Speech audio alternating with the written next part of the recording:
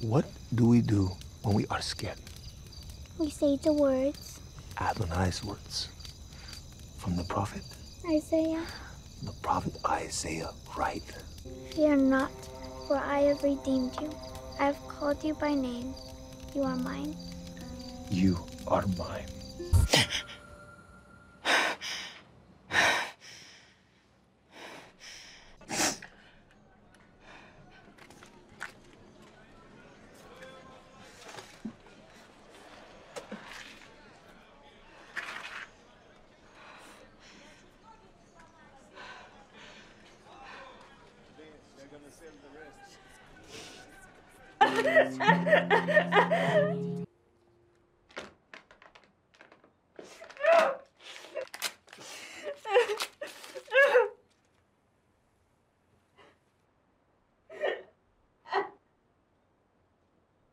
How long has she been like this?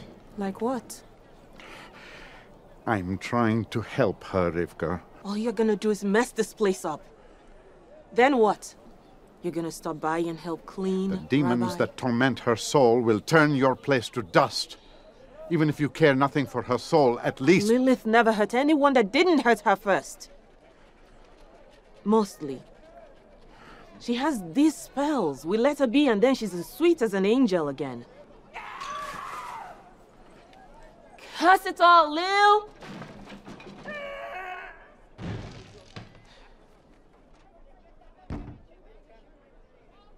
You can put an end to this.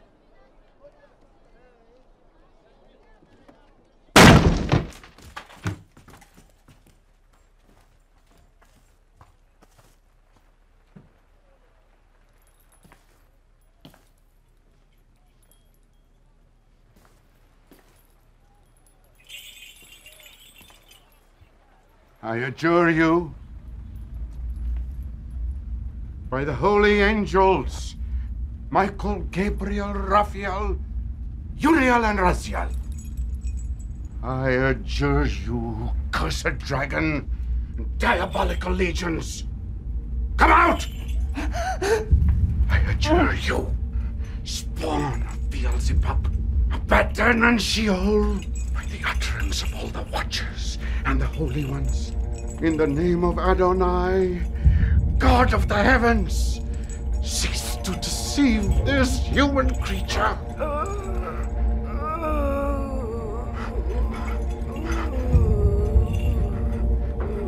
I command you, in covenant with Abraham, in the names of Jacob, Isaac, Moses, the all-powerful El Shaddai,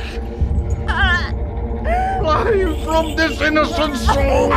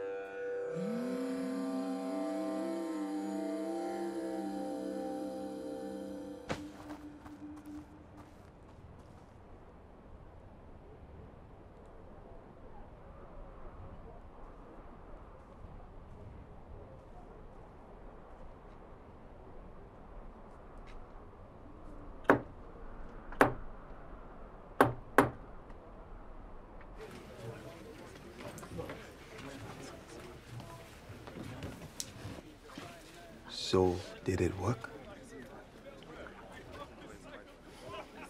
I'm sorry, Lilith.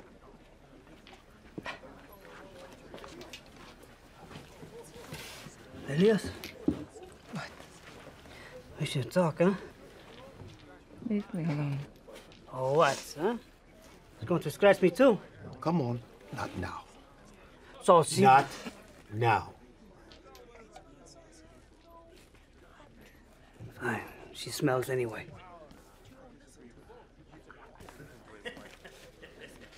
I don't know what else I can do to help you. Give me that. Lots of it. That's not going to solve your problems. It's meant to distract from No them. more preaching. Just give it to me. Lilith, please listen to what I'm saying. Please.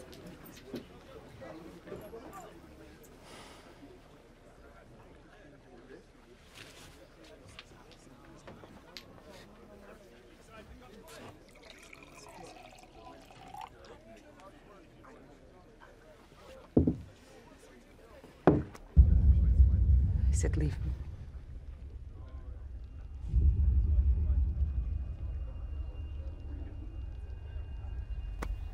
It's not for you. Don't touch me. Oh. Lily. Lily. Lily, are you okay?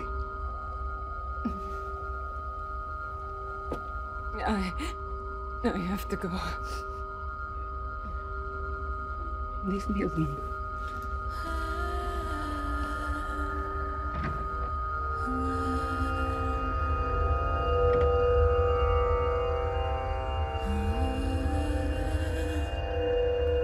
Leave me alone.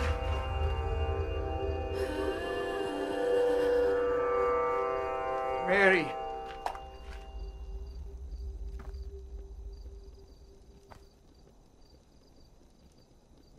Mary of Magdala.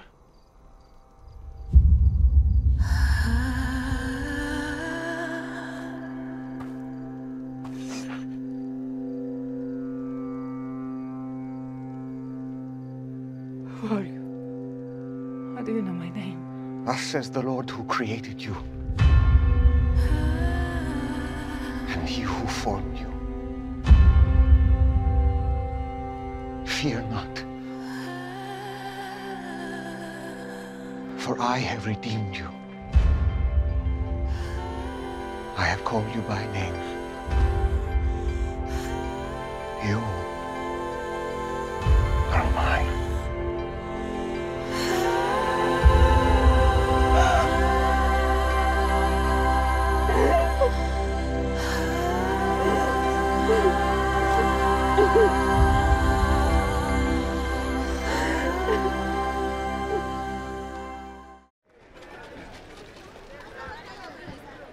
It's you. It's real. Lilith. No, please, don't be frightened. My name is Nicodemus. I ministered to you, Lilith. I don't answer to that name. I am Mary. I was born Mary. But you were called Lilith, yes? Please, I must go. No, please, Mary. I am desperate for your help, Mary. I'm a Pharisee. I'm visiting from Jerusalem. I'm a man of God. And I believe you have experienced a miracle, Mary. Are you really a Pharisee? Yes. I'm sorry, I wasn't... I'm not here to enforce Jewish law. So how do you know who I am? You really don't remember me at all. I burned incense. I don't remember. It's all a blur. I can't go back into that. No, I don't want you to. I can't even imagine. But you are healed. That much is clear. I just want to understand how it happened. That makes two of us. How long after my visit did you feel the change? It wasn't anything you did. It was someone else. Someone else? He called me Mary. He said, I am his. I am redeemed. And it was so? Who did this? I don't know his name. And even if I did, I could not tell you. Why not? His time for men to know has not yet come. It's time for men. He performs miracles and seeks no credit? What does he look like? Is he a member of Sanhedrin? Would you at least know him if you saw him again? I don't know why I am sharing this with you. I don't understand it myself. But here is what I can tell you. I was one way. And now I am completely different. And the thing that happened in between was him. So yes, I will know him for the rest of my life. Stand with me if you will, and we're going to read from Luke chapter 11. I'll try to project here, because my microphone's not working.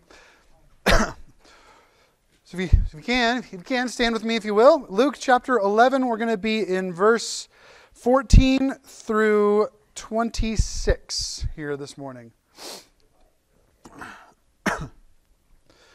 It says this: Now he was driving out a demon that was mute. When the demon came out, the man who had been mute spoke, and the crowds were amazed.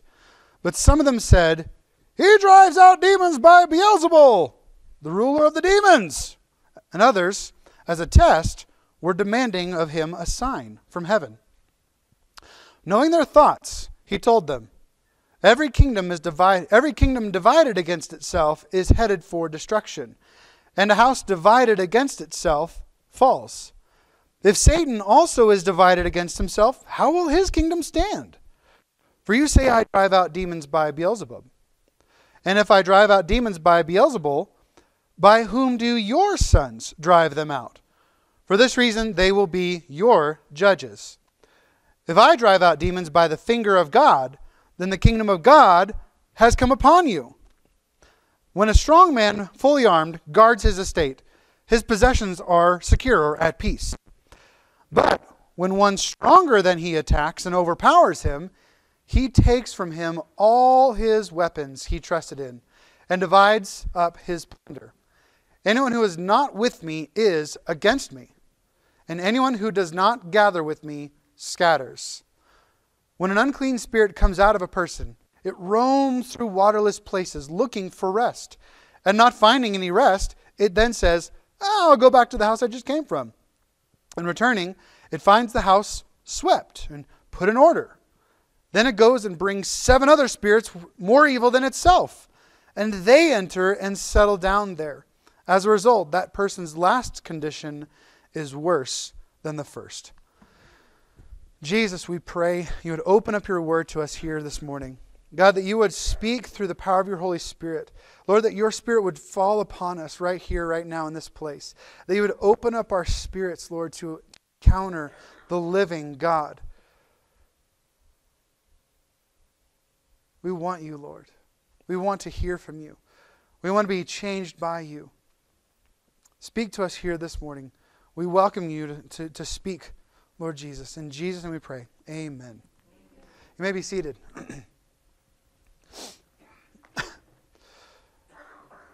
So I've titled this morning, Replacing Evil with Good. As we see the context of this entire passage, all the way from where we came before. So the Lord's Prayer, and like we talked about last week, the praying the heart of the Father. Jesus teaching his disciples to pray, but it wasn't just a prayer of comfort and of peace and everything. It was a prayer for power.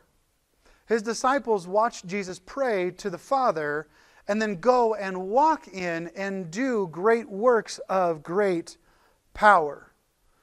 And they're like, teach us also to kick the devil's butt. Teach us to advance this kingdom. Teach us to pray to the Father, to know the Father's heart, to know how to live our lives in the power and the strength that you walk, that you do, that you live, that you preach, that you work.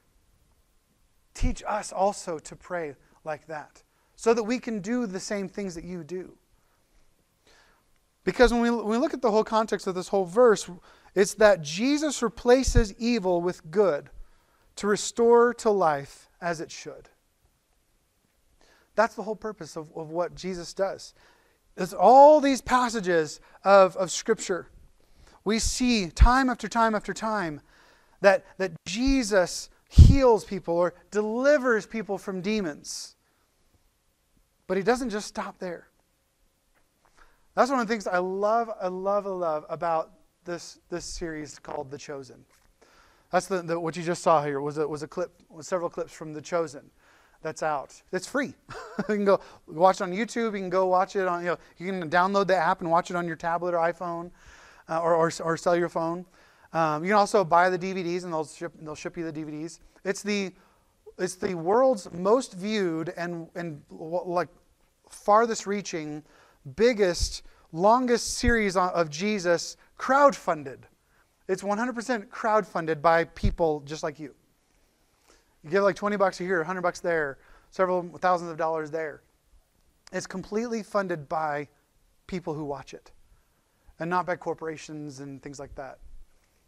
It's an amazing series. But the thing I love about watching it is Jesus' heart for why he does what he does. Is that he desires not just to cast out the evil, as though evil was the end result. Casting out the evil and leaving it there was the end result. He casts it out, he cleans it out to fill it with good, to replace with his presence. Oftentimes he heals someone and says, "Follow me. I got the junk out of your life, now let me pour into your life." And so we're going to look at three things here this morning. The first thing I want to look at is Jesus rebukes their false narrative against the challenge to his very identity as the Messiah. So we're going to break down this passage as we read it here. So number one, he rejects this. We live in this world of false narratives. It's packed full of them. And they're forwarded by everyone. They're forwarded by the mass media, of course, like we talk about. Rag on the news stations, right? We also rag on just the culture in general, going along with these certain narratives. But we also see on the other side, these false narratives that are trying to pull it the other direction. That are trying to put something in place where maybe there's not nefarious purposes. Maybe we put too much into the conspiracy theories. Jesus' mission was to overthrow these things. Look at Jesus' mission. God, Jesus' very reason for existing was being challenged, was being second guessed, was having a false narrative put on top of it. He was having a conspiracy theory placed on top of it. His chief purpose and vision for this world, of coming to this world, is that he is God's chief agent in the decisive overthrow of evil and the evil one. He even explains it in this passage, talking about the strong man. He came to bind the strong man by being a stronger man. Jesus' mission and vision was to be the Messiah whom the Father himself sent to earth to deliver his people from sin and death, the power of the enemy, and not just to deliver them from that, but to pull them out, to deliver them, to rescue them, and give them the power of God. Give them his holy authority to advance the kingdom of God that he came to bring. Now, it might be a little confusing. Anytime I ever say the kingdom, I simply mean the church. The Big C church. Across the world, across time, those who are and will be one day in the presence of God for all eternity. That is the kingdom of God. He has chosen to save a people. And that is his kingdom.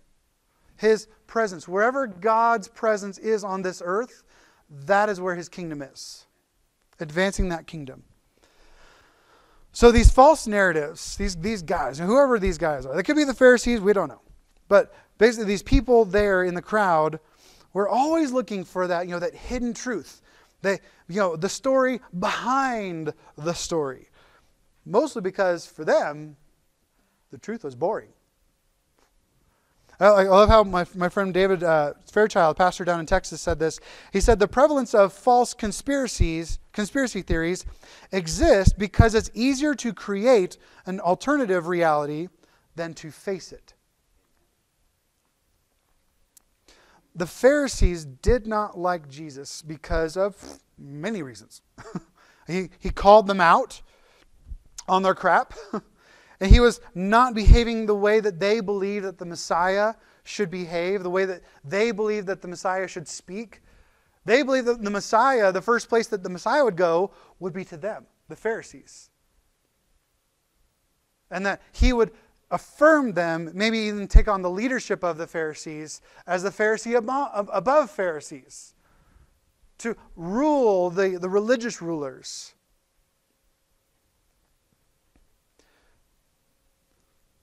And so there's two ways that you can that basically like we can all look at these things like this healing, this deliverance. The Pharisees or the people here who are asking these things, the crowds, some whatever it said, some said, He drives out demon by Beelzebul. There's two ways that they could have approached this situation. One was He really is equipped with special powers from God, giving Him the supernatural ability with extraordinary authority, and therefore we should get in line, submit to that authority, and receive it, follow Him, shift our thinking, shift our trajectory in life. Or what they did. Condemning that Jesus was somehow in league with, or in cahoots with the source of evil itself, the power itself. Maybe He struck a deal with the devil and sold His soul to the devil. And that's what they decided. Because they didn't like what He was saying, and they didn't like the way that He was doing things. Because according to them, He wasn't the Messiah they were looking for. This is not the Messiah you're looking for.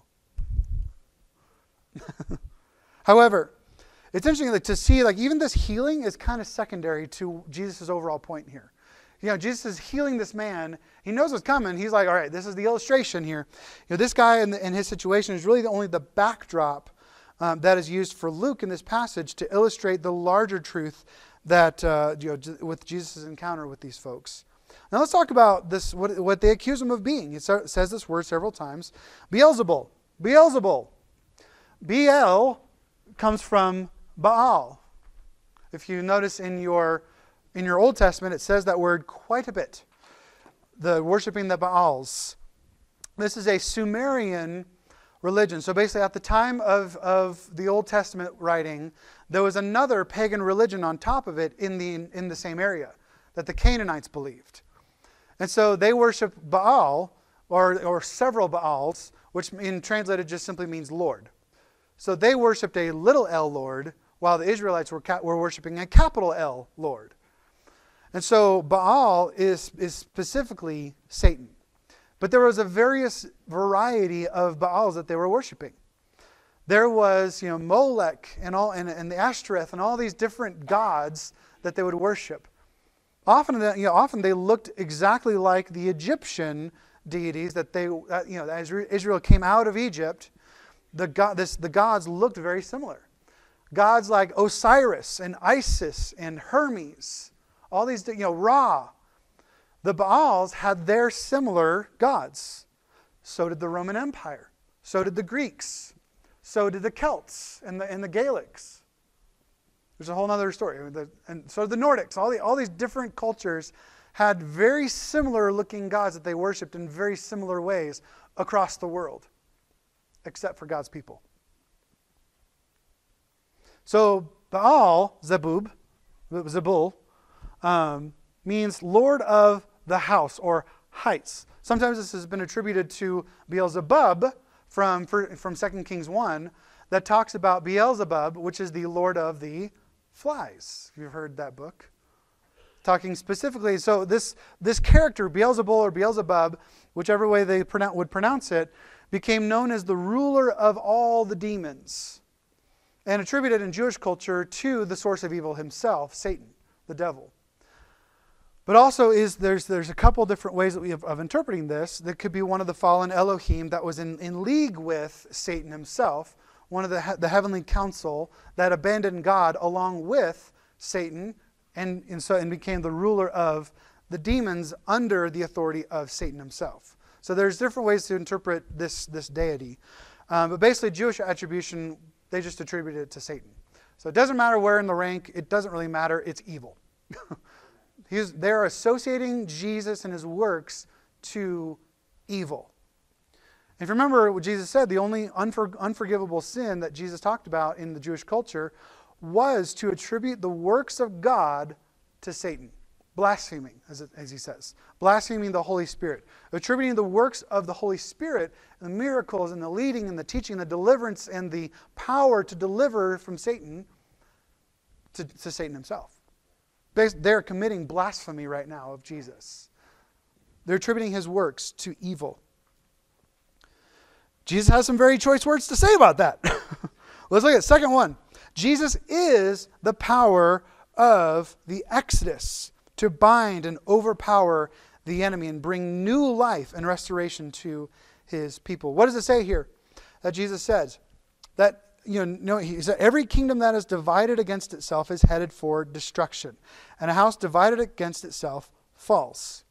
If Satan is also divided against himself, how will his kingdom stand? For you say that I drive out demon by Beelzebul. And if I drive out demon by Beelzebul, by whom do your sons drive them out? Like we saw in the video with Nicodemus. He was trying to cast all these things, stay all these fancy things. He had the really fancy bells with the incense on the end and shaking it and making the noise. And, so he was like trembling in his, he's like, I assure you by Moses, by the angels. He's like adjuring everything. But did you notice? He wouldn't say the actual name of God. He never once said, by the power of Yahweh, get out. He had no voice of authority in that room. I hope, if you will, by the power of the angels. And he was fearful. He understood that he had no power against Satan himself. He hoped he could. He had no confidence. He was adjuring by the names of men. Abraham, Moses, Isaac, Jacob, David, Solomon. He had no power. The only thing that has power in this world is the name of God. Yahweh, Jesus. That is the name by which men will be saved, by which men and women will be delivered.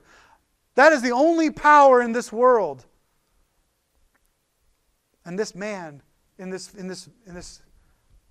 illustration, in that video, Nicodemus, couldn't endure it. This man in this story was healed by the words from Jesus himself, from Yahweh himself. That's why he didn't have to come in with all this fancy stuff and jingles and incense and all these different methods and ceremony. And he was like, yo, get out. He gave that demon the dad face.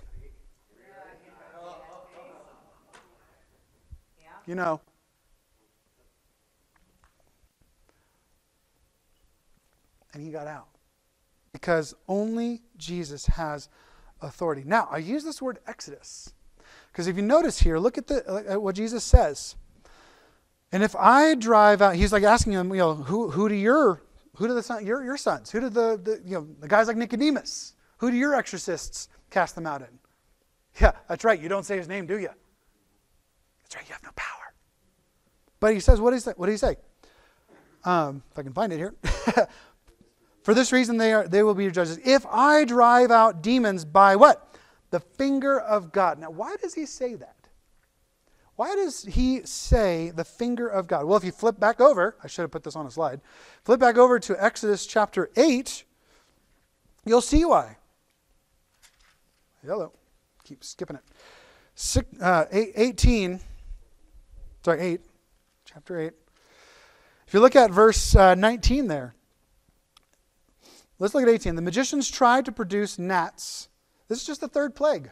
They tried to produce gnats using their occult practices, but they could not. The gnats remained on people and animals. Whereas the first two miracles, the plagues that Moses was casting on Egypt, they were able to reproduce them. There is power in the unseen realm, in the demonic. The demonic and the enemy, they've got power. And they give that power to evil people who worship them. Because people worship little itty-bitty gods that have power, but not nearly as much as our God. Amen. Because why? Here it says, verse 19. This is the finger of God, the magicians said to Pharaoh. But Pharaoh's heart was hard, and he would not listen to them, as the Lord had said. The finger of God. Where else do we see the finger of God? Writing on the wall. That's where the phrase, the writing on the wall. I saw the writing on the wall. Basically, the judgment had been cast against the Babylonian Empire, and that night, the Persian Empire was going to come in and take over Jerusalem. A finger of God appeared on the wall, and Daniel came in and interpreted, this is what it says. You have been weighed, you've been measured, and you have been found wanting. And you're done. Get ready to die. Hello, my name is Daniel. You cursed my father. Prepare to die.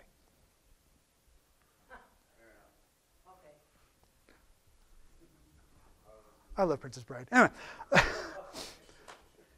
But we see that the finger of God is that which is the power of the Exodus. And what is the Exodus? What was the purpose of the Exodus? To deliver God's people out of, slavery, but I would even say more importantly, above slavery, God himself was delivering his people from pagan worship. Because up until that point, Abraham, the promise of Abraham was with them, that God would be with them, that God would remember them, but they didn't have any ways of worship. All they had was circumcision. They had no laws or ways of living, ways of being.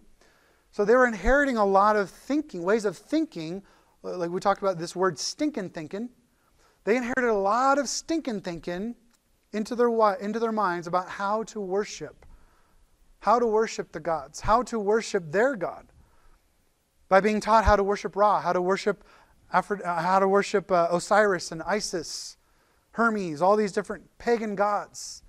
That's all they knew how to worship, which is why when they got over and Moses was like taking his sweet time up on the mountain, like they built a bull that was supposed to represent Baal, Hermes. Right? Hermes. I always get them confused what the bull was supposed to be. But it represented one of the pagan gods from Egypt.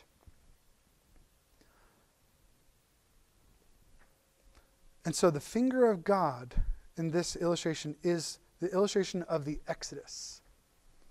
That the finger of God came in and caused all of this disruption in their culture, all of this disruption in the kingdom of the enemy by Jesus coming in and being the strong man, kicking them out. The God of the Exodus is alive and well and still at work. In Jesus' time, and today. Jesus is bringing a new exodus to God's people in this passage. Deliverance of God's people from oppression, slavery, and pagan culture. Jesus is in the work of binding the strong man. For them, back in Exodus, it was the 12 plagues, right? Today, in this passage and today, it's the same demons that were at work in Egypt oppressing God's people. That is the same demons that we are fighting against today. The same gods and spiritual oppression. But guess what? We got an atomic bomb. It's called the name of Jesus. Amen. We can drop it and boom, gone, done. Kingdom of God advancing. Pushing forward, pushing back, and pressing into and beyond the gates of Hades. So Jesus even said, "This is my church.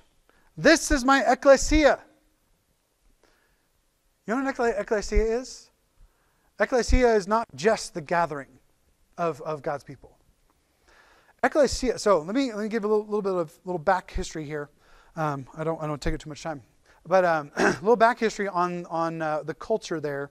So whenever the Roman Empire would come into a new territory, their herald would come in and say, "Repent, for the kingdom of Rome is at hand." And you either got in line, changed your mind about your current circumstances, and you followed along, or you got plowed over. You got plowed over by the good news of Rome. What was Jesus' call? What did he herald? Repent, for the kingdom of God is at hand. This was a radical statement. This alone could probably have gotten Jesus thrown in prison by the Romans. He's using the same verbiage, but saying the kingdom of God is at hand. Almost as though he was trying to cause an insurrection. And so when the Roman Empire would come in and they would give the good news, they would plow over, people who accepted, they had the white flag, whatever, they surrendered, they came in, and they had an ecclesia, which was a band of people that came from Rome and established the government of Rome in that region. So this is like Pilate and Praetor and the tribunes and the centurions and all these different military things all the way down, the governors and everything. It was basically to take over Herod and the government in that area. But the ecclesia was establishing the government of the invading force. Jesus' message: repent, for the kingdom of God is at hand. And what did Jesus die and resurrect to bring? The ecclesia of God. We are the ecclesia of God. We are the governing authority of the kingdom of heaven on earth. That is who we are. That is your call. That is your power. And everywhere you put your foot, if you have the Holy Spirit, becomes territory for the kingdom of God. Every life that you touch becomes holy. Because one of God's saints, one of God's holy ones, walked there. You walked there. Not because of you, but because you brought the Holy Spirit. You brought the presence of God to your work. You brought the presence of God to your family. You brought the presence of God to that restaurant or that pub or that hot springs. You don't have to be afraid. Because wherever you go, you bring a new exodus because you are a temple of the Holy Spirit. And in this passage, we see that Jesus is coming in and he's binding the strong man. So every time someone is delivered from demonic oppression in the Old Testament or today, it is a work of a new exodus, of deliverance of that person. Which leads us to number 3. What does he do? Does he just leave it alone? Cast it out the demon? No. He replaces the power and presence of evil with the power and presence of God. He replaces it. He delivered Mary Magdalene. He didn't And then he didn't just leave it there. He filled her with his Holy Spirit. Like as Jesus said, anyone who is not against me, anyone who is not with me is against me.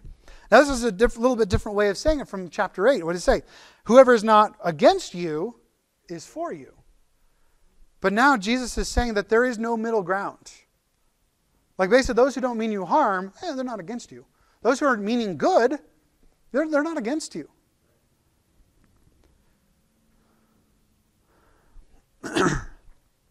And so he's trying to get them to recognize what are the powers that are for and against the kingdom of God. Because when you think about it, the Pharisees, like he pointed out here, they were doing exorcisms. They were performing these exorcisms. It was widely accepted in the Pharisaic circles of the day. In essence, the Pharisees, oftentimes we think that, these are like the fundamental Baptists. No, these are more like the charismatics of today. Like they believed in the Holy Spirit, they believed in all the miracles, they believed in just like in the supernatural, they believed in all this crazy stuff, and the flag waving and the light twirling and all sorts of stuff. Imagine going to a charismatic church and they're flaming, juggling fire and stuff. I haven't been to a charismatic service yet that's crazy. That crazy. But these, so they were more like the Jewish charismatics. And it was widely accepted practice of them. And often it would be successful. And the reason why they did it was because God would bless them and use them to deliver people. God always wants to deliver people. They weren't with him, but they weren't against him. So he would bless them to allow them to heal and deliver people. Like we saw in this thing, like they had all these like fancy ceremonies and rituals and appealing to important figures from Israel's past. And the angels and everything, because they believed in the miraculous. But it's interesting. Just Jesus, does he do any of that? No. He just speaks to it. Get out. And she's delivered. It comes out without ceremony or appealing to another authority, because Jesus himself is the greatest authority. Amber and I just finished the Old Testament, and in our read through the Bible. It's the first time I've ever done that. Like reading all the way through the Old Testament in a sitting, I guess you'd say it. Took us a little bit over a year so far, because we're taking the very extended version, extended timeline. And we just started the New Testament. But it's amazing just to recap everything that we've learned from the history from the creation of the world all the way up until the time of Jesus. And just to see that there's this pattern. Seeing the pattern of they were walking well, they were doing good stuff. And all of a sudden, they would start to abandon God. And what would they do? They started to raise up things like high places where they would worship pagan gods. They would start to worship the Baals and the Asherah, the Shirapol and the Ashtoreth and the Molech. They would worship these different deities. But they wouldn't stop, maybe necessarily the temple, but they would just kind of like start to worship these. But then this would grow, and the worship in the temple, the worship of Yahweh would decrease. And they would go into crap. Like the culture of the society, because they were not meant to worship that way. Their lives went to the dump heap. And think about it. In our lives, we can associate, right? We're like, yes, I'm walking with God. This is awesome. And I stopped reading my Bible. I stopped going to worship. I stopped praying. I stopped focusing my heart and my life and walking by the Spirit and starting to introduce other things. And all of a sudden, my life goes to... And then we cry out to God. Israel cried out to God. God, deliver us. We have blasphemed your name. They realized what they had done. And they're like, change our hearts, God. Change our minds. Turn us back to you, God. We know that feeling. Turn us back.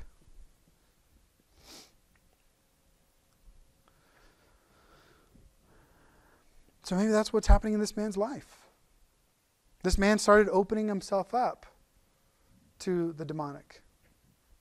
And it silenced him. And God came in and he interceded. He cast out the demons. But he didn't just do that. You think about this. Jesus cast out the demons. He's saying basically here, you cast out the demons and you sweep it up, you clean it all up. But if you don't fill it with something else, that demon is going to be like, hey, it's nice now, let's go back. Y'all come. It's clean up now. Come on. And so like invites 7 more. Can almost see Jesus kind of looking over at Mary Magdalene and saying, right? Because if you know, Mary Magdalene had 7 demons inside of her.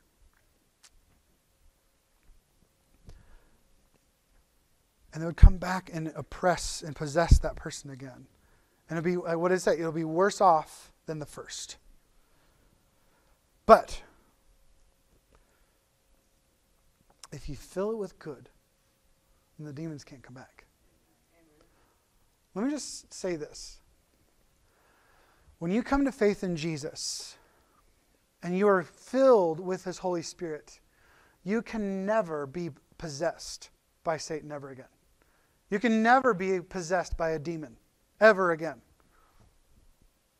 They can whisper lies in your ear. They can try to oppress you. They cannot read your mind. Satan and his enemies don't know what you're thinking or feeling. They might be trying to coerce you and to get you to think something or get you to feel something, but they don't know what you're speaking. Unless maybe you verbalize, oh, I'm so afraid right now. The demon's like, hey, we succeeded. But if you say, I rebuke that thought in Jesus' name. You get out, you demon. I will not fear. I am filled with the Holy Spirit and with hope and with joy. So you depressing thoughts that say that I'm alone and I'm isolated and that I will never, that God doesn't want to do anything through my life, you get out in the name of Jesus. In the name of Jesus, I am holy. In the name of Jesus, I am loved. In the name of Jesus, whatever suffering comes, I can handle because God is with me. That is the power of the voice. To speak truth over your situation where you may be thinking and feeling lies. Whatever you're feeling and thinking isn't necessarily true. Any thoughts of shame and condemnation are not God. God never shames and condemns. Romans 8:1, for there's now no condemnation for those who are in Christ Jesus. He gives you inspiration and encouragement and says, yes, hey, what you're doing right now, cut it out. Go this way. Change your thinking. Metanoia, the word, repent. Change. Come this way. Why? Because this way is better. This way is the way to life. This is the way to hope. This is the way to flourishing.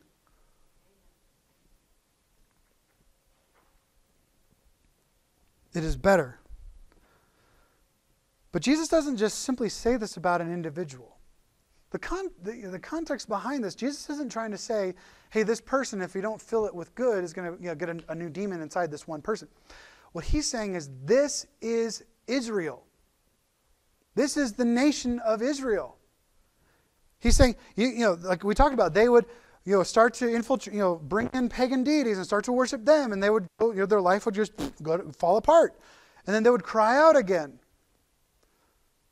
Every time they did this, if you look at the Old Testament, you'll see that every time that they repented, they oftentimes took down they tore down the high places, they kicked out the priests, they even sometimes killed the priests out of punishment, but they never re-invited the presence of God back into their fellowship. They reinstituted the temple, but they never understood why.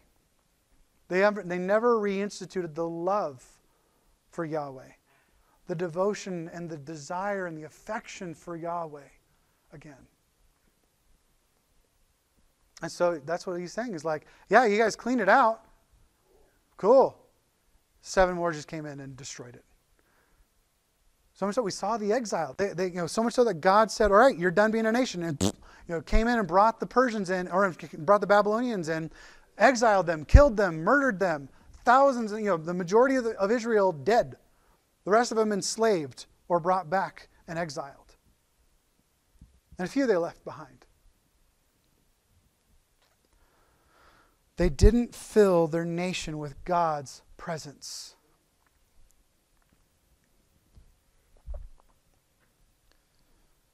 But this is the hope of Christ. That is the hope of the cross.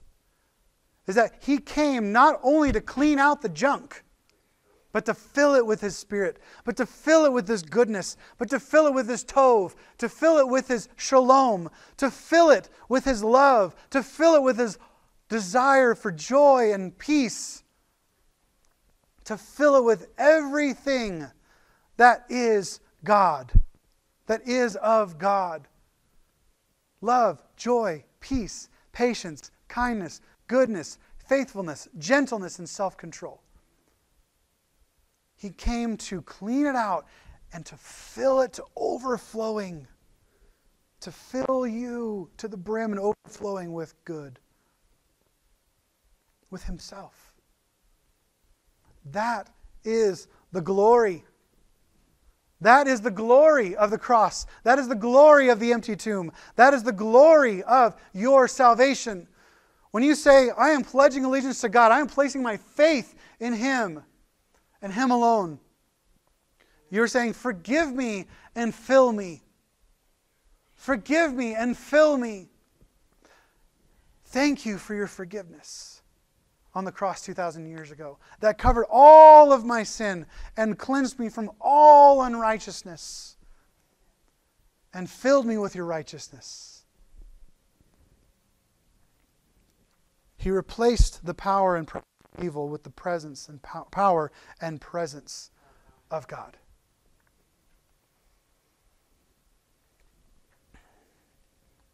So that the last condition that you are now in is far better than the first. That's what Jesus came to do. He came to be a better deliverer, a better Savior for Israel and for us.